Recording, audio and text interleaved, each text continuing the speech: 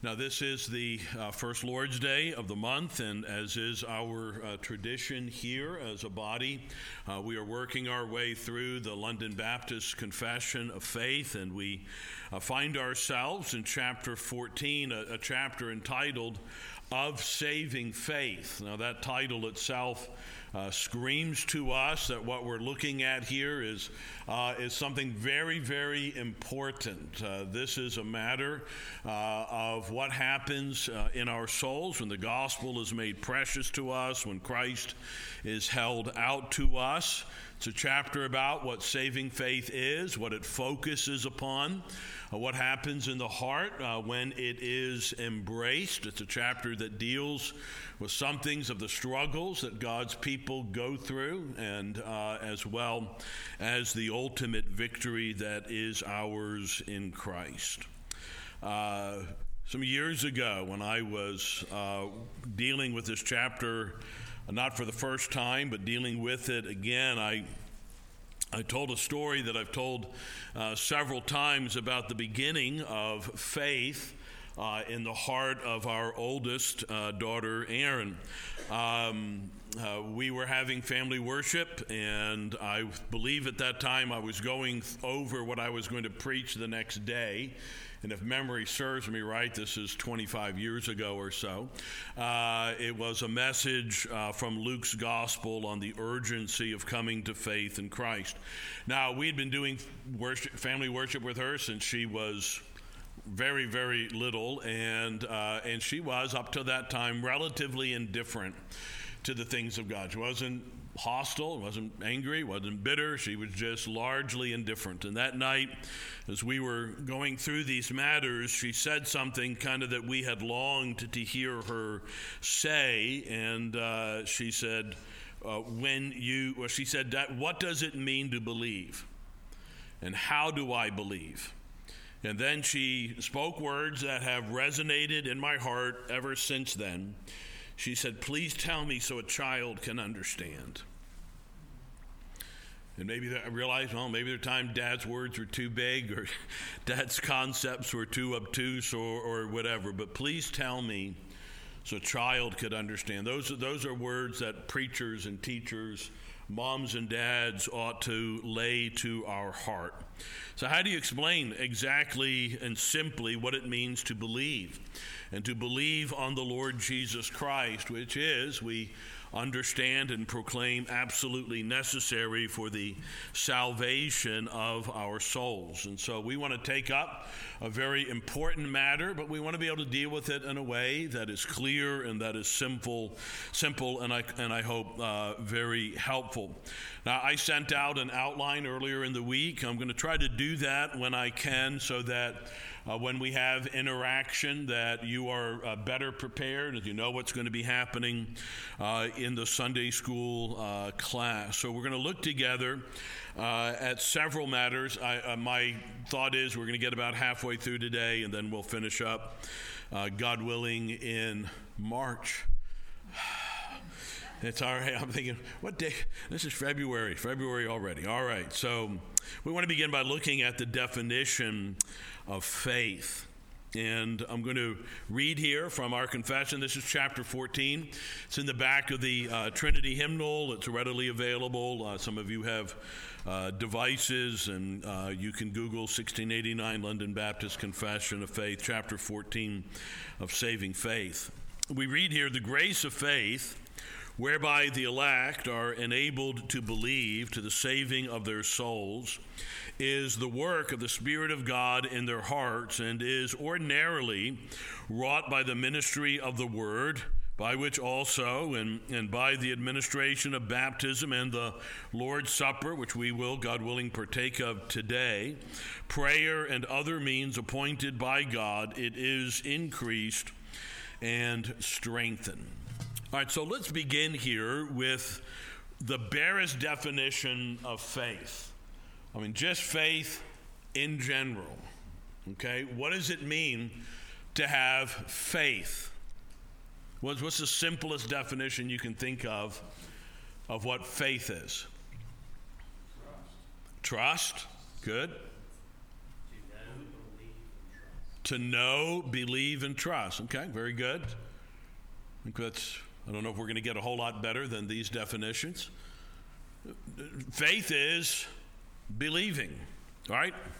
It is believing. In fact, the two words are used synonymously in the Word of God, faith and believe. Faith is the noun form and believe is the verb. The words are almost identical in the original. If you some of you are studying and have studied Greek, pistis for faith, pisteuo.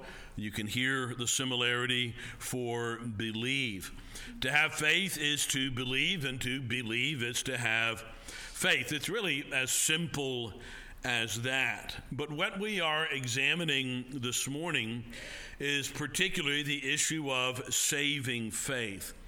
That is to say, there is a faith, kind of belief, a kind of trust and knowledge, take some of Hal's terms there, which lay hold of the Lord Jesus and the salvation that is offered to him, that is before this matter, before this event, before this knowledge and this trust, the soul is unconverted, and after it, it is converted. That before unforgiven, afterward forgiven. This is the striking reality of what we are looking at. This is a faith, again, that focuses, and this is part of what we're going to be considering in this first point, not just the definition of faith, but really the focus of saving faith. The focus of saving faith is laying hold of the Lord Jesus and the salvation that is offered in him. It is by faith, by believing in him, trusting him, being persuaded in your heart and mind and conscience that Jesus Christ is the only hope of sinners, and that all you need to do in order to have a righteousness before God and to enjoy all of the benefits of salvation is to look to him, to rest in him, to trust in him. This is the means by which, again, we lay hold of what God has done for sinners in Christ. God has done something for sinners, promised from the beginning of the world. A few days in, but close enough that we say from the beginning. God made a promise to our first parents, and God expounded that promise, and he enhanced that promises and types and shadows and prophecies of one who would come. And then in history, God has already done everything that is necessary for any sinner to be saved from their sins, to have a new life in Christ. But the fact that that has already been done historically, that is, Jesus has come, Jesus has died, Jesus is risen, does not mean then that everybody enjoys the benefits of what has been done. It's not until we believe, it is not until we have faith that we are saved. Now, having said that, I want to say this. Faith does not save us. Okay, you understand that? It is by faith that we lay hold of the one who saves us. But he's the one who saves us, it's not our faith. Sometimes we focus on our faith. How much faith do I have on the faithometer? Is it a lot? Is it a little? Is it enough?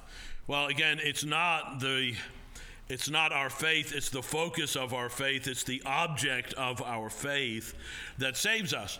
And so that in the world to come, there's not going to be in heaven sitting on a throne this thing called faith that we bow down to and that we worship and that we thank. No, it is him who sits on the throne. It's he who sits on the throne and the Lamb that we give our praise and our thanks to. Jesus is the one who has done the work on our behalf, but faith, as has long been said, is the hand that receives it. And we could go to literally hundreds of texts that demonstrate that this is so. That we are saved by faith, but that we are saved by Christ, but we lay hold of Christ and the salvation offered in Christ by believing in him, by trusting in him, by resting in him, and as one of the great pillars of our Reformed faith, by only doing that. Not that added to or anything else. It is, we look to him alone, faith alone. And if you wanted to look at a place in the Bible that perhaps expounds this more than any other place in the Bible, is there a book you would go to? And if so, what book would that be? Romans. All right. I hear Romans. Do I? Ephesians. Very good. Now, these are great answers. But one book more than any other, at least by counting noses, 109 times in this book that it extols the matter of faith. The Gospel of John. Very good. These are all, you're not going to be able to go wrong in a sense, but this is 109 times in John's Gospel, John speaks of faith and believing. And he lays it out in these stark terms. I maybe have mentioned this. I know I've mentioned this at least some while ago. Somehow or other, there was a local church that heard a sermon, and this is long ago, on a cassette tape. I don't know how this ever happened. So one of you sneaky people did it, I suppose. They gave a message that I did in which I critiqued rather harshly the doctrine of a group called the Church of Christ, or the Churches of Christ, that add a host of man's works and who belittle the doctrine of justification by faith in Christ alone. And somebody, and they did on their radio show called Bible Talk, I found out for a while they were dissecting this message and me and Reformed Baptist and all of this. And somebody called the church one day and said, why aren't you answering this? I didn't know it was even going on. But he said, I dare you to show me one text in the Bible that says salvation comes by trusting in Jesus only. I sent him 16 pages of text, literally 16 pages of text. Let me just quote a few. John 1:12, but as many as received him, to them he gave the right to become children of God, to those who believe in his name. John 3:16, which we will look at from a slightly different angle in the morning worship. For God so loved the world that he gave his only begotten Son, that whoever believes in him should not perish, but have everlasting life. John 3:36, who believes in the Son has everlasting life, and he who does not believe the Son shall not see life, but the wrath of God abides on him. That shows us the simplicity of the issue, but the seriousness of the issue. Jesus said in John 6:47, most assuredly I say to you, he who believes in me has everlasting life. We read in John 10:43, to him all the prophets witness that through his name, whoever believes in him will receive the remission of sins. You see what an important thing this is, what a glorious thing this is. In so many ways, what a simple thing this is that we can tell our children in a way that they can hopefully understand that there is the Lord Jesus. You must look to him, trust him, believe on him, receive him in whatever ways that you can try to flesh that out. But in believing on him, you don't perish. In believing on him, there's a reception of everlasting life. There's the remission of sins. You find a great text, Acts chapter 16 and verse 31, that focuses again on the simplicity of the gospel. Believe on the Lord Jesus Christ, and you will be saved, you and your household. Now, let me just simply say, how is your household saved? Not by you believing, but by them believing. If you believe on the Lord Jesus Christ, you'll be saved. If your household believes on the Lord Jesus Christ, they will be saved. There's not going to be a different way of inheriting eternal life for them than for you. Romans 1 and verse 16, for I am not ashamed of the gospel of Christ, for it is the power of God to salvation to everyone who believes, to the Jew first and also to the Greek. And we could go blessedly on and on with this truth. But let's say something about the origin of faith. And we read here, it is the work of the Spirit of Christ in their hearts, and it is ordinarily, not exclusively, most people have a similar testimony to some degree when the background is different, but there comes a point in almost every testimony where things begin to align, and then there is a point where every testimony aligns. And where many testimonies align is that God used the ministry of the Word, the teaching of the Word, the preaching of the Word, in order that faith was wrought in the heart. It is the work of the Spirit of Christ in their hearts, and is ordinarily wrought by the ministry of the Word, by which also, and by the administration of baptism and the Lord's Supper, prayer and other means appointed by God. What do we call those things? Means of grace. And what is the point of means of grace? Why do we participate and use means of grace? Because they do what? They strengthen and help our faith. Remove yourself from these things for a time. Don't come to church. Don't take the Lord's Supper. Don't hear the Word. Again, blessedly today, people who are shut-ins and other things have an availability to the preached Word that no generation in human history has ever had. We have many things. Again, if we can help it, be there for the public gathering. But there are other means, blessedly, of receiving the Word of God. The fact that we even have Bibles in our own homes. That's a relatively, historically speaking, a relatively recent blessing that has come upon God's people. So we're asking the question here, and I've already begun to deal with it. If this faith is so important, again, so important that without it there is no salvation, but that with it there is the fullness of salvation, where does it come from? All right, now I want to pause here to say, should this be the focus of your discussions with those who are unbelievers? That is to say, listen, I want to, it can be. This is for the comfort and for the fuller magnification of the grace of God in a believer. To ask yourself, where did this come from? I don't know. I'm going to just share one little bit of my testimony. And this is going back 40, what is it now? 46, 47, 48 years, something like that. Yeah, 47 years. 47 years this year. I had a time, so 1977, I started going to church. I'd been witnessed to and was beginning to go to church.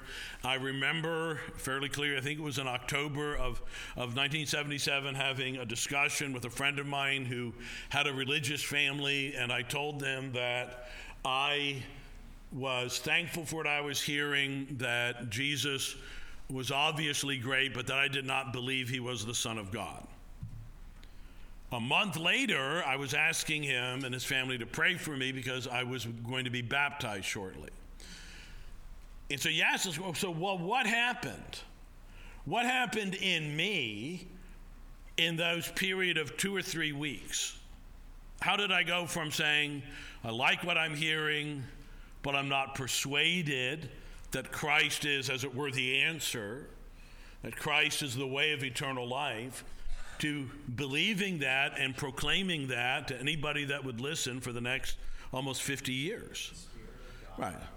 So that it wasn't just the Word of God, because I'd been hearing the Word of God for months, but the Spirit taking the Word was working effectually in my heart, right? So this is what happens, right? There may be a few who say the first time I ever heard, I believe. That's relatively rare, but it is the Word and the Spirit, not just the Spirit apart from the Word or the Word apart from the Spirit, but these things are put together.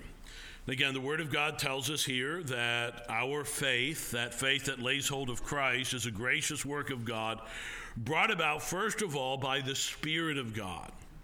And are there any places in the Bible that you see either that logically must be the case or explicitly that it is the case? All right, John 1. Ephesians 2:8. And Jim, you're focusing there particularly on the words? Of God. Gift of God. Yeah, and then explain, not of yourselves, right? In case you don't get that.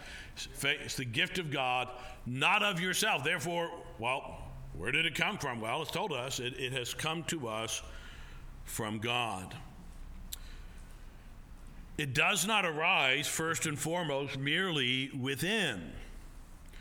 Now listen to this. Once it has been given to us, it can be laid hold of by us, and that we do have a part in seeing it strengthened or weakened. There are things we could listen to, people that we can be around, messages we could hear, podcasts we could hear that would sap us of our faith.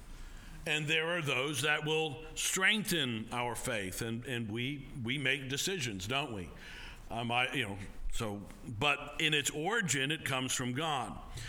Now, the Bible teaches this, first of all, I'm going to say negatively in its description of unregenerate men.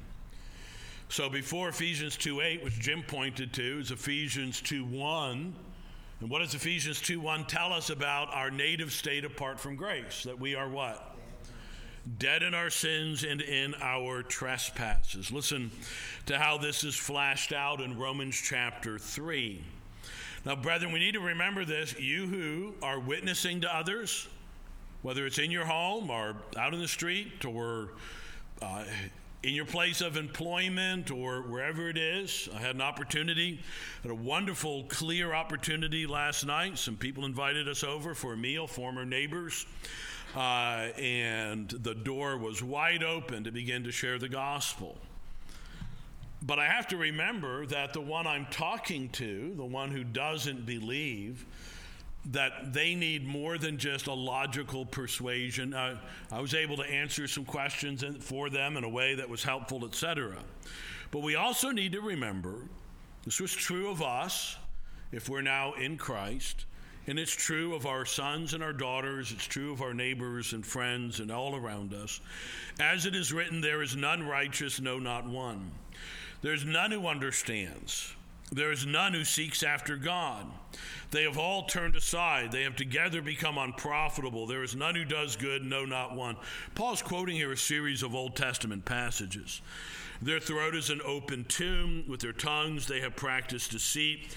The poison of asps is under their lips, whose mouth is full of cursing and bitterness, whose feet are swift to shed blood. Destruction and misery are in their ways, and the way of peace they have not known. There is no fear of God before their eyes. You want to understand the world in which we live? There you go. The Bible explains it to us. Another text that I think of in this regard is 1 Corinthians 1 and verse 30. And this now we begin to move from, these are texts that show us it's not of ourselves, it can't be of ourselves. If Romans 3 is a true declaration of our condition, and to give it in that more summary form of Ephesians 2, that we were dead in our sins and trespasses, then we need something outside of ourselves. We need a gift from God that's not of ourselves. And 1 Corinthians 1:30 says this, and this is after this beautiful description of what happens when the preaching of the cross becomes for us not a stumbling block or foolishness, but it becomes the wisdom and power of God. But he says this, but of him you are in Christ Jesus. How did I get, if I am in Christ Jesus, how do I know I'm in Christ? Because I believe in him. I've trusted in him. That means I'm in him. I'm now in him. He's done a work in me and for me. And it's of him that we are in Christ Jesus, who became for us. Now, he became for us in our own inner man and in our own soul. Wisdom from God. Now, he was always wisdom from God, but he wasn't wisdom from God to us. Right? And righteousness and sanctification and redemption. And now he closes it with these words, or this argument, that as it is written, he who glories, let him glory in the Lord, right? So that's the whole point of the revelation of these things. Is to comfort us. It's to help us to understand that God was at work in us and pursuing us and opening our eyes and giving us understanding, helping us to see our sin and our need. He was doing all of that. And others were involved, moms and dads, neighbors, friends, stranger on the street perhaps, a Sunday school teacher, a pastor. Others were involved in all of this. But at the end of the day, if we're going to glory that Christ is our righteousness and wisdom and sanctification from God and our redemption, well, who do you give the thanks to? Not, you got to remember sometimes, because you could look at it and say, two of us, like for instance, that first time I went to the Bible study and met Pastor McNearman, there were two of us. It wasn't just me on that walk that day when I got invited. It was another guy, Mike. And Mike is now living a very, very different lifestyle. One believed, one didn't. One has been preserved, one wasn't. Now, do I glory in that? And say, yeah, I was smarter, I was better. No, of course not. All of the glory belongs to the Lord. When Peter expressed his faith in the Lord Jesus, that beautiful passage in Matthew chapter 16, I believe that you're the Christ, the Son of the living God. What does the Lord say to Peter? Remember, he says, congratulations, you figured it out, good job. Remember that? Now, what does he say to him? Blessed are you. And why is he so blessed? Because, that's right, flesh and blood didn't reveal this to you. It's actually your own flesh and blood, but my Father who is in heaven. Going back to this passage in John chapter 1, beginning at verse 12, but as many as received him, to them he gave the right to become children of God, to those who believe in his name. And now he's going to give a little bit of background and help us, who were born. And does he mean born, or does he mean born again here? It means born again, right?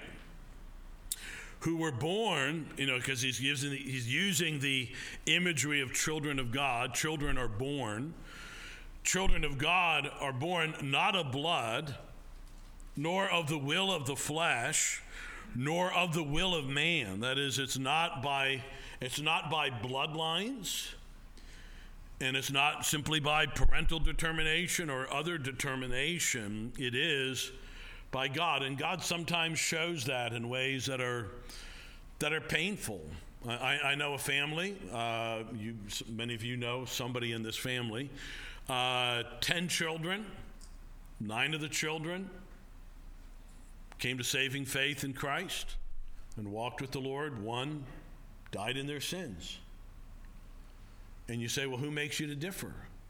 Because the idea certainly could be, when that kind of wonder happens, and your parents watch as one after another, and this is one of the hard things that stretches our faith. Why, if I'm doing, as we talked about Wednesday night, a family that said at one point, a family that was here that said, I did everything right.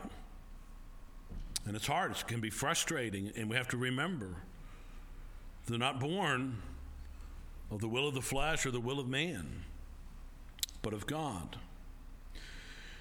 One more text we read in John chapter 6 and verse 44. No one can come to me unless the Father who sent me draws him, and I will raise him up at the last day. Now again, I don't want any unbeliever here to read that and say, well, I'm just going to sit back passively until I feel God drawing me. Well, listen, you have a responsibility to lay hold of these things given to you. It's been revealed to you. Your state has been revealed to you. The world to come has been revealed to you. And the gospel has been revealed to you. And to whom much is given, much is required. Now, if you do come, then you'll be able to look back and say, God was drawing me.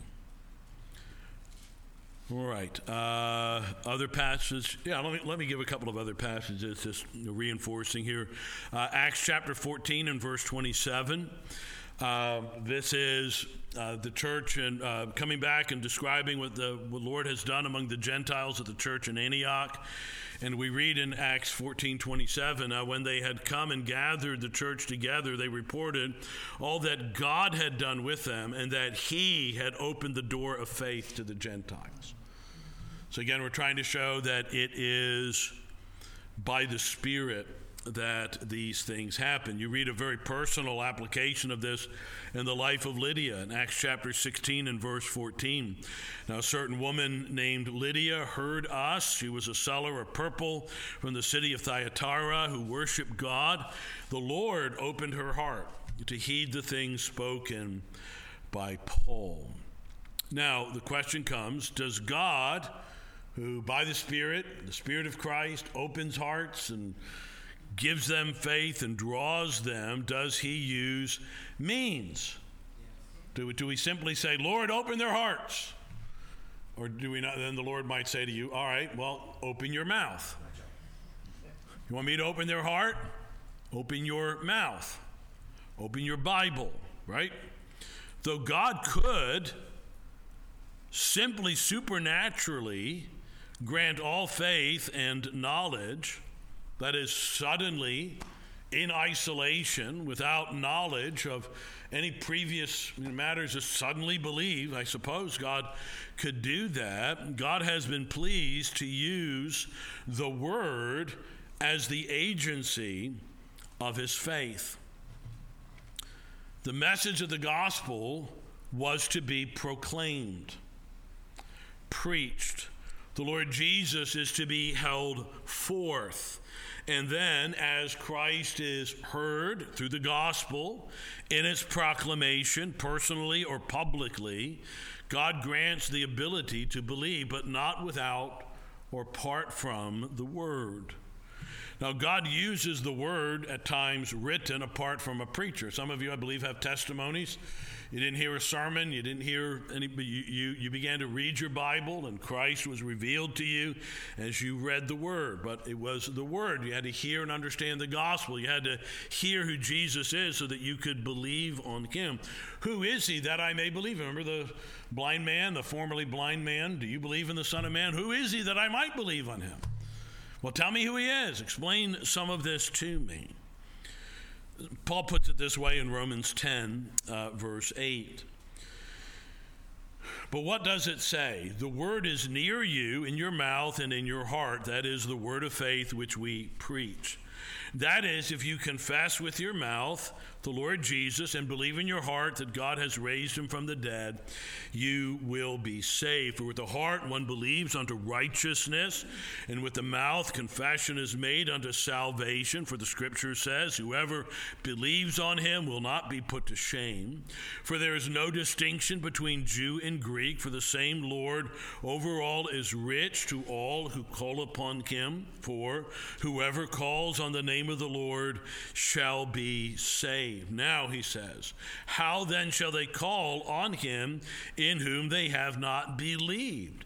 And how shall they believe in him of whom, or literally whom, they have not heard? That is, Christ ministers through the word, whom they have not heard. Not of whom, but whom. And how shall they hear without a preacher? And how shall they preach unless they are sent? As it is written, how beautiful are the feet of those who preach the gospel of peace, who bring good tidings of great things. And then verse 17, so then faith comes by hearing, and hearing by the word of God. All right. We've got a couple of minutes here for some questions before we pray. Anything, word of clarification? Hal?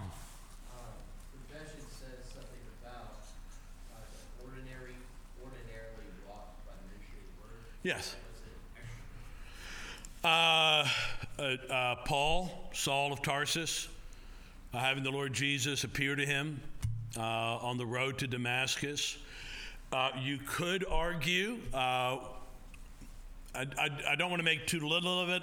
I think maybe some have perhaps made too much of what happened in the womb of Elizabeth when John the Baptist leapt in the womb. Was that where she says, as soon as your greetings reached my ears, the baby in my womb leapt for joy. He leapt for joy at the presence of the Lord Jesus. I mean, again, had that little, however far along she was, I think in her 6 months or so at that time. Was there an understanding? What was he? And some have said, was John the Baptist saved in the womb at that moment? That argument has certainly been made. What is explicit is that certainly we say by the Spirit, it wasn't that embryonic evangelism that had been going on previously. I don't believe that we sing to our kids, pray to our kids in the womb, and talk to them, and all of those things. And maybe you do begin to when you're talking to the mama's belly, you say something about the Lord Jesus. But without the preaching, without the word being given in the ordinary sense. So those are at least a couple of examples. I don't know if somebody else has another one you can think of. John 6:45, we didn't get to it right before it, but it says that they will be taught of God. And it's spoken about the prophets speaking that they will be all taught of God. Yeah. So that could... Yeah. Vision, Yeah, there were visions, revelations of things that some had in... Joseph, Yeah. Yeah, Joseph might be a really good example of that. It may be, that God working that faith in Joseph to believe that the son who would come would take away the sins of the world. That wasn't given in a sermon. It was given by some, extra revelations. All right, maybe one more quickly here before we comment. All right, well, I hope this is an encouragement to us. Just again, that what God has revealed in his word, may it be a comfort to us, and may it help us in our labors and in our prayers for others. And may it be that every family here will be united in faith in Christ, and that nobody is too far gone in the far country. God is able to bring from the far country and open hearts and to draw people in his time and in his way. Well, let's pray. Our Father in heaven, we do pray that you would own and bless your word. Again, we pray for your help and mercy toward our friends, not just the Jouberts, others, the Karen and others who suffer at this time. Thank you for raising others up. Thank you, Wanda's here and Ruth is here, and reminders that you do touch and you do heal. We pray these things in Jesus' name. Amen.